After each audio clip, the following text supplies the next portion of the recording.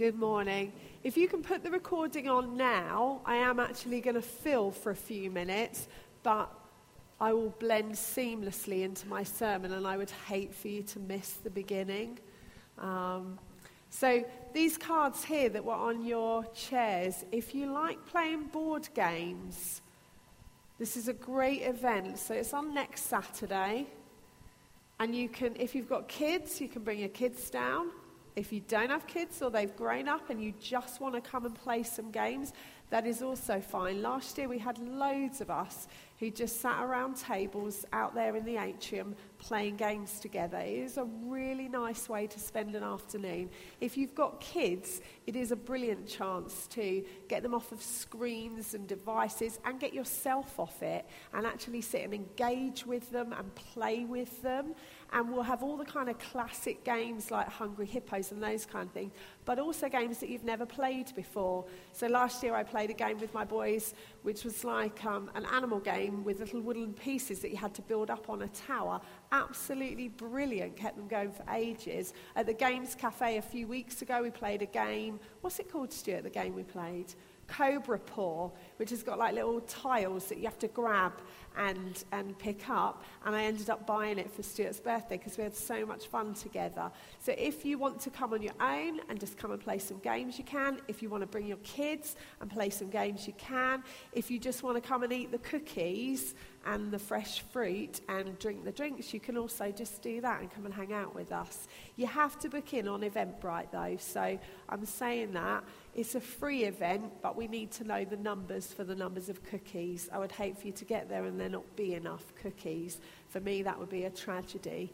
So book in online, bring your kids along, or just bring yourself along. Does that sound good? Stuart did say try and tell a joke, but I am no good at telling jokes. I can do all manner of things, funny stories, and jokes are not my forte at all. I normally start by saying the punchline, so I'm not going to attempt that. Who got baptised today? Are they back in the room? So, Peter Hackett, are you the winner? Yes. Who's the baptism winner? Who's got money on Simon being the next one? I'm going for Simon being the next one. Simon and Ollie. Rachel, Elizabeth has already told me that she takes ages to get ready, so she's already explained that there is no way she could be ready in 5 minutes because of her hair. So, and I do understand that. I do think for boys, you just come out of the shower and just do that. Whereas if you do that and you've got this going on, it just goes horribly wrong. I don't know whether to fill for a few more minutes, so I'll get started. I'm going to get started, and they'll catch up when they come in, if that's all right. So we have been in an Easter series. So it doesn't matter if you haven't been here for the last few weeks. You will be just fine because this will work as a standalone. But we have been in an Easter series. We've called it Instagram Easter. And if you're unsure as to what Instagram is, it is simply a social media network which works on images and pictures. So you don't say a lot on it. It's not like Facebook where you write an essay. You literally show images of your life, what you're eating, what you're getting up to, what you're interested in, and your whole feed. Oh my goodness, Elizabeth. Well, look at that. Can we just give... Elizabeth, we all vote... Well, I led the vote. We all voted and thought you'd be last. You have basically shocked us here in the room. Well done, Elizabeth. The guys coming back from baptism are coming back in a completely different order than expected. So who knows what might happen today? So we've been looking at Instagram Easter, and we've been looking at images of Jesus, basically. So the first one we looked at on week 1 was called The Last Supper, painted by Leonardo da Vinci. So it's one of history's most famous works of art, and we looked at the picture, which I'm assuming is in the background behind me, and then we looked at the story in the Bible of the Last Supper, and we talked about both, and we had several speakers sharing about this. We then looked at Christ of St. John of the Cross, which is painted by Salvador Dali in 1951, and then we looked at the story in the Bible of the crucifixion. So we talked a little bit about the picture and then a little bit about the story. And then today we're going to be looking at a painting called The Light of the World.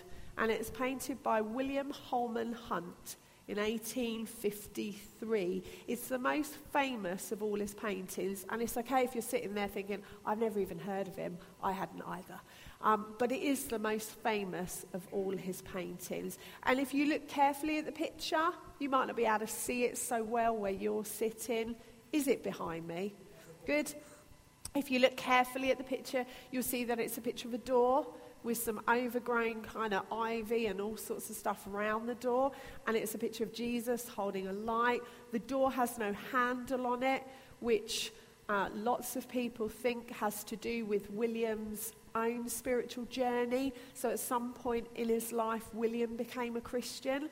So a lot of people think this is a picture of his journey of having Christ with his light knocking on his door and him having to open the door. The painting is a picture within a picture, so it's allegorical, and it was the original painting was 59 centimetres by 125 centimetres.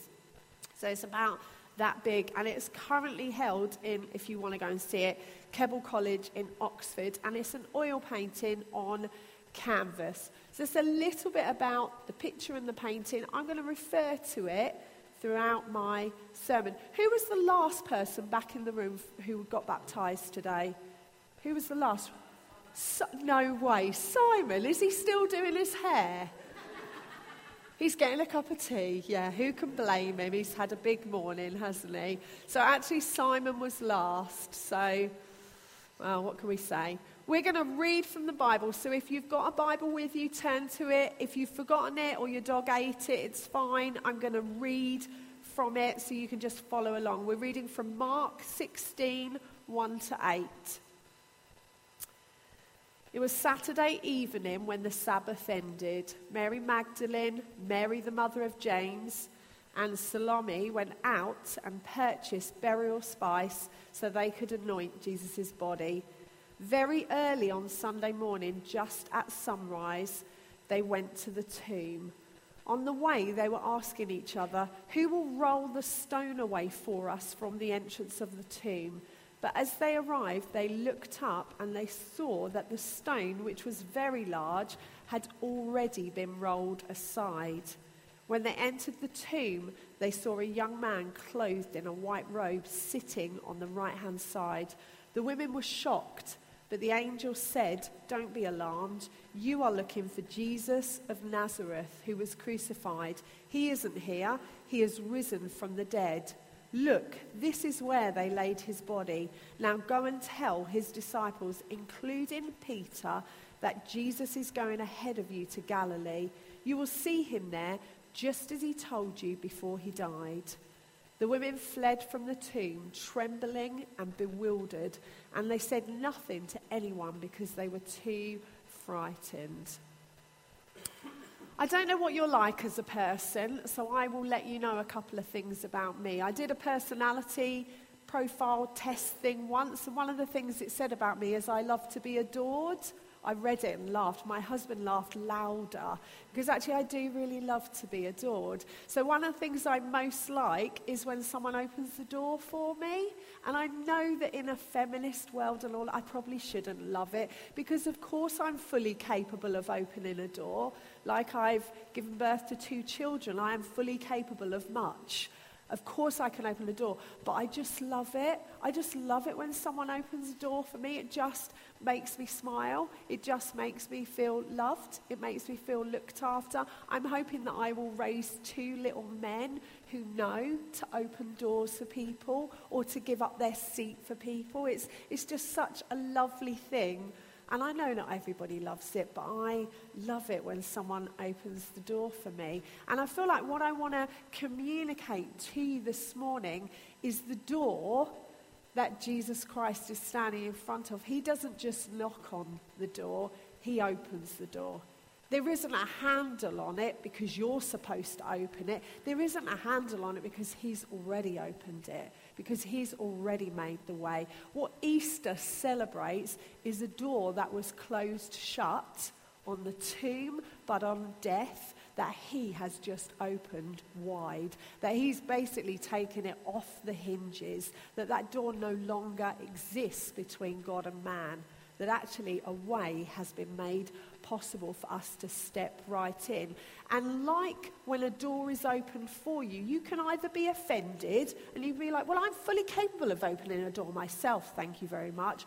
Or you can smile and walk through it and think, what a kind thing that person just did for me. And you can suck it up and enjoy a moment where someone else does something for you that is gracious and that is kind. When I look at the Bible, whenever I read my Bible, I question things. And that's also what I'm like as a person. I question everything. I find it pretty tricky doing as I'm told, because I question everything. I relate to my oldest son, who questions everything. Everything you ask him to do, he's got a question for.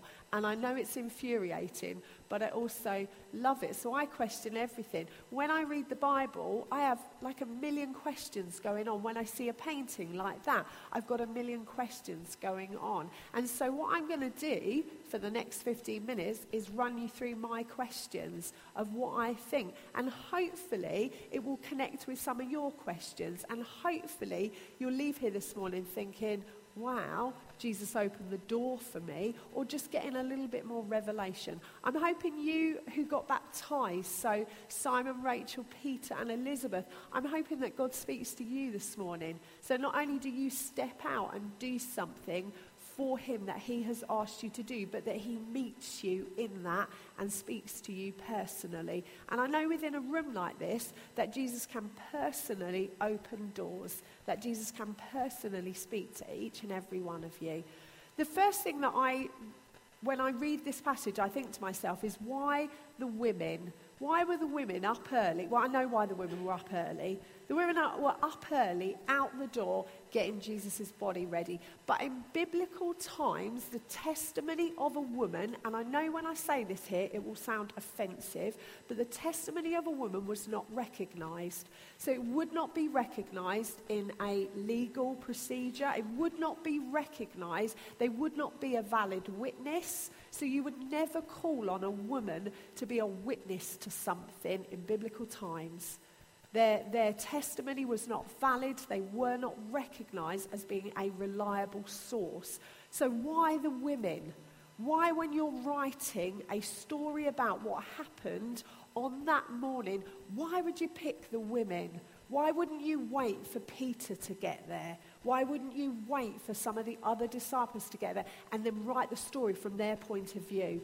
Why, if you were God, would you leave it to a bunch of people that most of the people felt were not reliable witnesses? Even for them, holding that bit of information and being afraid, it wasn't just that they were afraid because Jesus was missing or had come back to life. It was also that they would have been genuinely afraid that no one would have believed a word they say. No one would have put any weight on what it was they'd said. And why were the three women not able to roll the stone away? So I was thinking about it. I recognise that my husband can often lift heavier things than me. There's a maple syrup jar in our house that drives me insane, because if a little dribble of maple syrup goes around the edge of the jar, it kind of freezes shut on the maple syrup. For love nor money, I can never open it, and it drives me insane. So I always have to go and find Stuart and say, I cannot open the maple syrup. So I do recognise there's a strength about him. But three women, so I'm going to ask Phil, would you just stand up for me? So let's say me and Phil, and we take our friend Rachel. Rachel, could you stand up for me? So us three, we can't move the stone. So as we're walking up there, we can't move the stone. So immediately I'm thinking, how heavy is this stone? Because Rachel, me and Phil, we're quite strong, aren't we? Yes? We have carried our children. We're quite strong, aren't we? I can't open the maple syrup jar, but apart from that, I am quite strong. You're quite strong, you're quite strong. But we can't do it. You can sit down for me. Because the stone is too large or too heavy. So it makes me start to think, how heavy was this stone? What was going on with this stone? So I Googled it because, that's what you have to do nowadays. And the stone, it's likely that the stone on the tomb was about 5 foot in diameter. So it's likely it was about this big, so about this round. And the way it went into the tomb was it sat kind of within something else. So the edge of it was on the tomb, shaved back, and the stone got rolled and sat in it. So to actually get that out is quite tricky. I don't just think it's that they couldn't physically lift the stone. I think because you have to lift it out of the groove, it was probably going to be a very tricky job. They reckon it weighed between 1 and 2 tons. So a small car weighs a ton, a white rhino or an African elephant.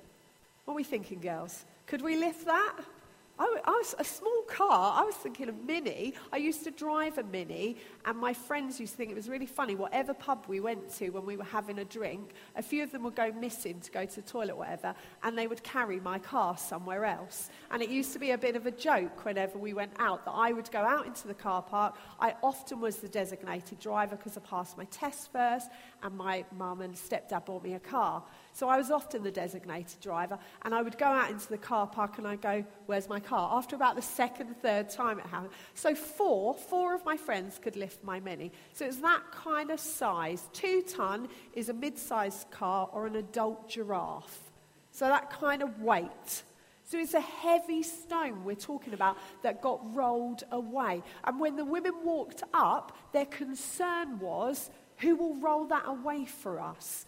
So what they're expecting is maybe 3 men who will roll the stone away. I also find it really interesting that the women were questioning how they would help God out. And when you're a Christian, you do this, don't you? I do this. So I'm aware of things that seem difficult or impossible, and I think, how will I help God? What will I do to enable God to do what he does? So how will I help him? So they are walking up to the tomb thinking, how will we get the stone out? Who will help us move it? How will we help God? He's already told them that he will defeat death. He's already said that the grave will not contain him, that he will not stay there. They already know that, but they are walking up questioning, how will we help God? What will we do to get him out? And then they encounter an angel. And I don't know what you think about angels in the room. You might conjure up fluffy wings, a halo, that kind of image. Angels in the Bible, biblical spiritual beings, are terrifying. So whenever you see them, they're often saying, fear not, or stand up, or look at me, or do not be afraid, because they are terrifying. There is something about them that is other, but also takes you back. Angels are spiritual messengers from God. They come with things they want to say about Jesus.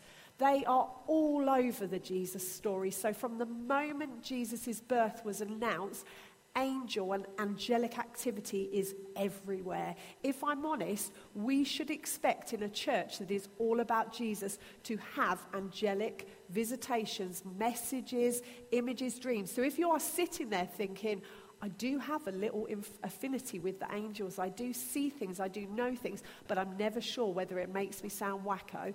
It probably sounds like Jesus is around. Whenever Jesus is around, there is angelic stuff going on because heaven is so connected to him.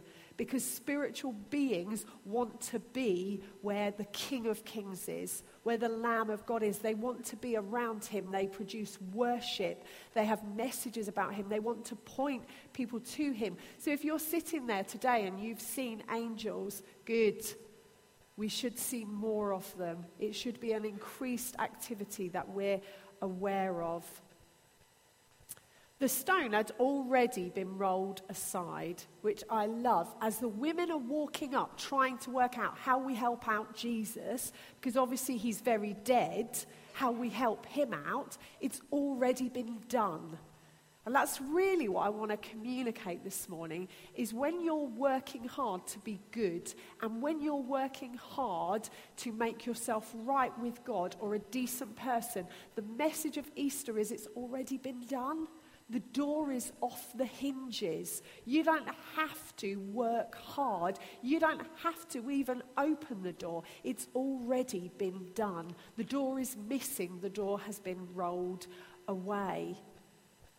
And the Bible describes you, before you become a Christian, as spiritually dead. And dead people don't do a lot. Dead people cannot muster up enough goodness, cannot muster up enough strength to lift a stone away from the tomb. Romans 6:13 says this: "Do not let any of your body become an instrument of evil to serve sin. Instead, give yourselves completely to God, for you were dead, but now you have new life." You were spiritually dead in your sin, but now, because of Jesus, you have new life. You didn't beat death, he did. You didn't die for the sins of the world, he did. You didn't open the door, he did. So it's fair to say when you become a Christian that I made a decision to follow Jesus. The absolute truth is that Jesus chose you before the foundations of the world were put in place.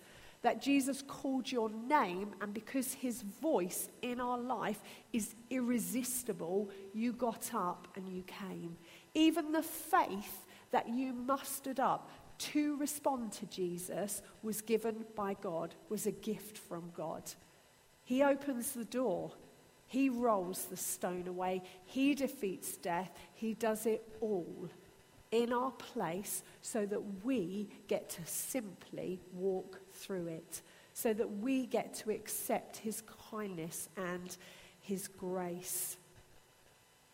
John 15 verse 16 says this: "You did not choose me, but I chose you. And I appointed you to go and produce fruit, lasting fruit, so that the Father will give you whatever you ask in my name." And then Ephesians 2 verse 8 says this: "God saved you by his grace," or his kindness, his over-the-top kindness when you believed. And you can't take credit for this. It is a gift from God. In reality, what you dragged through the door was your sin and your shame. That's it. So your good works amount to nothing when you stand before a holy God. What you drag in through the door is your sin and your shame, and he deals with it then and there. If you got baptized today, you need to remember that he did it for you, that he rolled the stone away, that he defeated death, that he was raised to life, that he did it all so that you could come straight in. There are no superstar Christians. There are no people who deserve to be there more than you. He did it all for you so that you get to stand before him. If you ever struggle to worship him, love him, or express it, get yourself back to that place.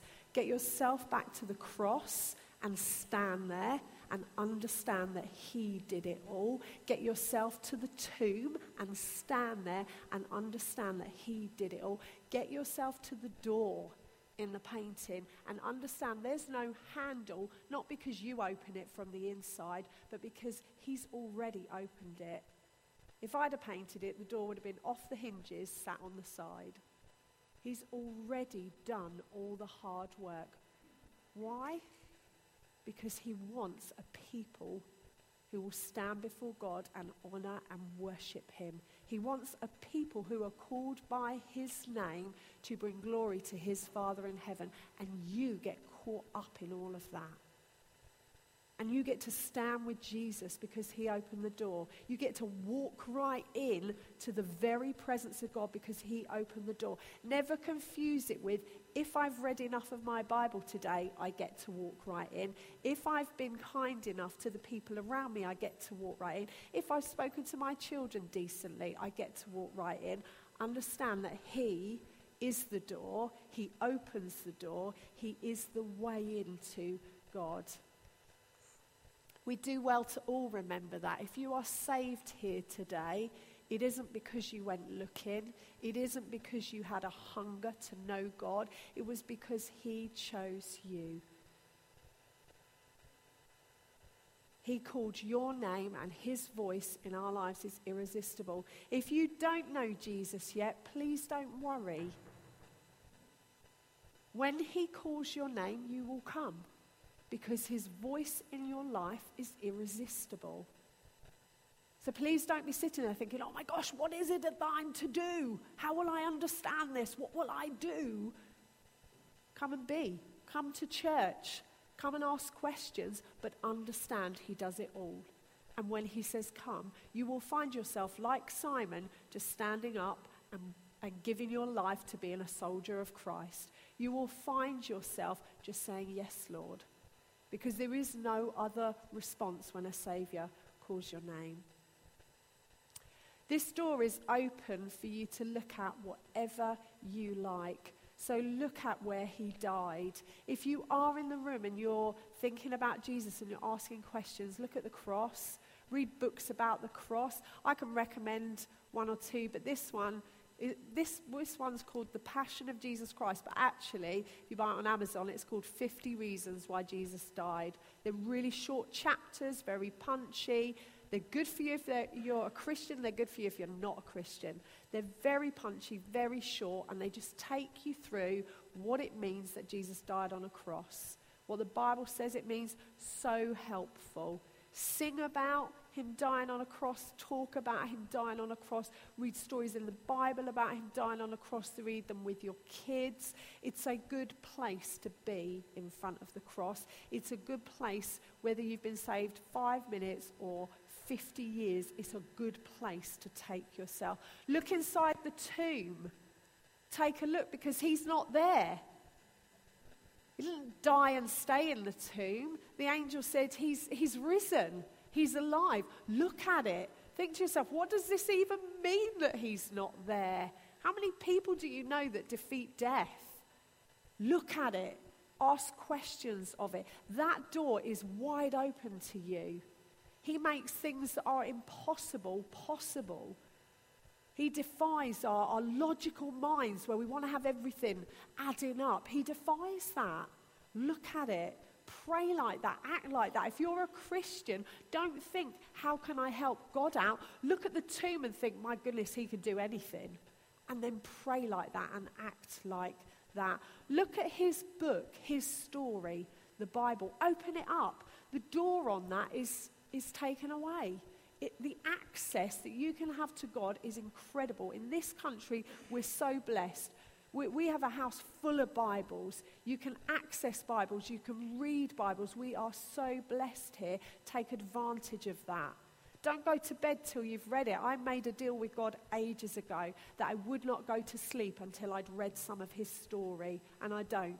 I don't go to sleep. That means if it's midnight or 1 a.m., you will find me in my Bible with my little book light, with my husband next to me, fast asleep, because he does his first thing in the morning.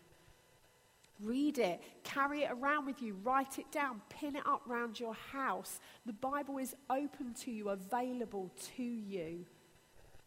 And then look at church, because the door on this place is wide open. And I would say in every church that you go to, you should find it with a wide open door. If you go into a church and it is close to you, walk out. Find a church where the door is wide open, where people say, come in, no matter where you are, no matter what state you're in, no matter what stage of life you're in, come in. This place is wide open. You want to come and look, you want to come and explore, you want to come and ask questions, please do. We don't mind where you've come from. To be honest, we care about where you're going. And if this church isn't the church for you, find one that is. We'll help you do that. What you want to find is a place where you can walk in and you can meet with Jesus, where all the obstacles are removed for you.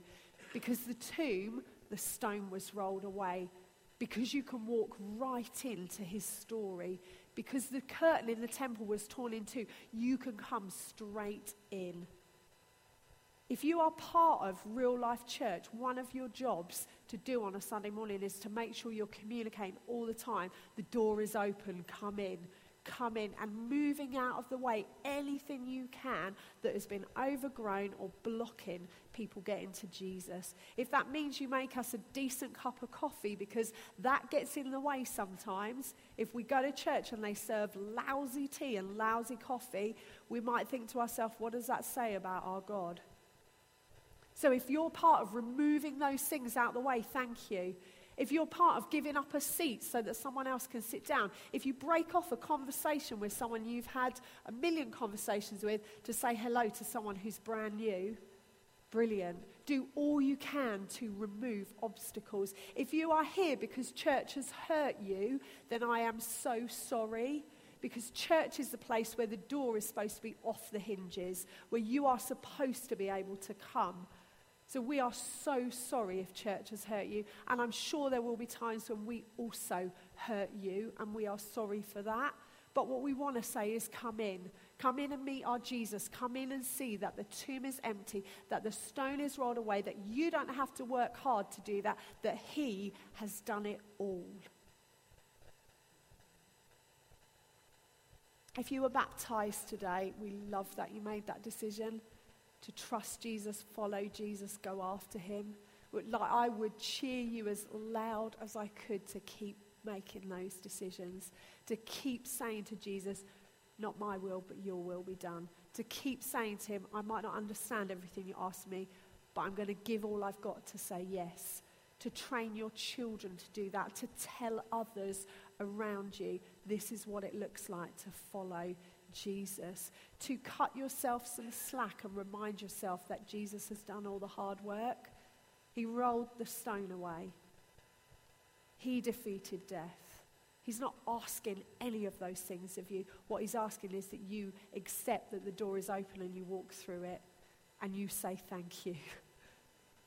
Amen. We're going to stand. We're going to worship our beautiful Jesus, and then we're going to pray for these guys. If you have any questions whatsoever, the door on this place is wide open. You can ask whatever you like. If you want to know Jesus this morning, the door is wide open. He made a way. You can come straight in. You don't even need to question, but what about this or what about that? You can say to Jesus, you've opened the door for me, thank you. I'm coming. So let's stand, let's worship him. If you've got more questions to ask, you come and ask some of us leaders. You come and ask someone who's come with you. You come and ask the guys who got baptized today.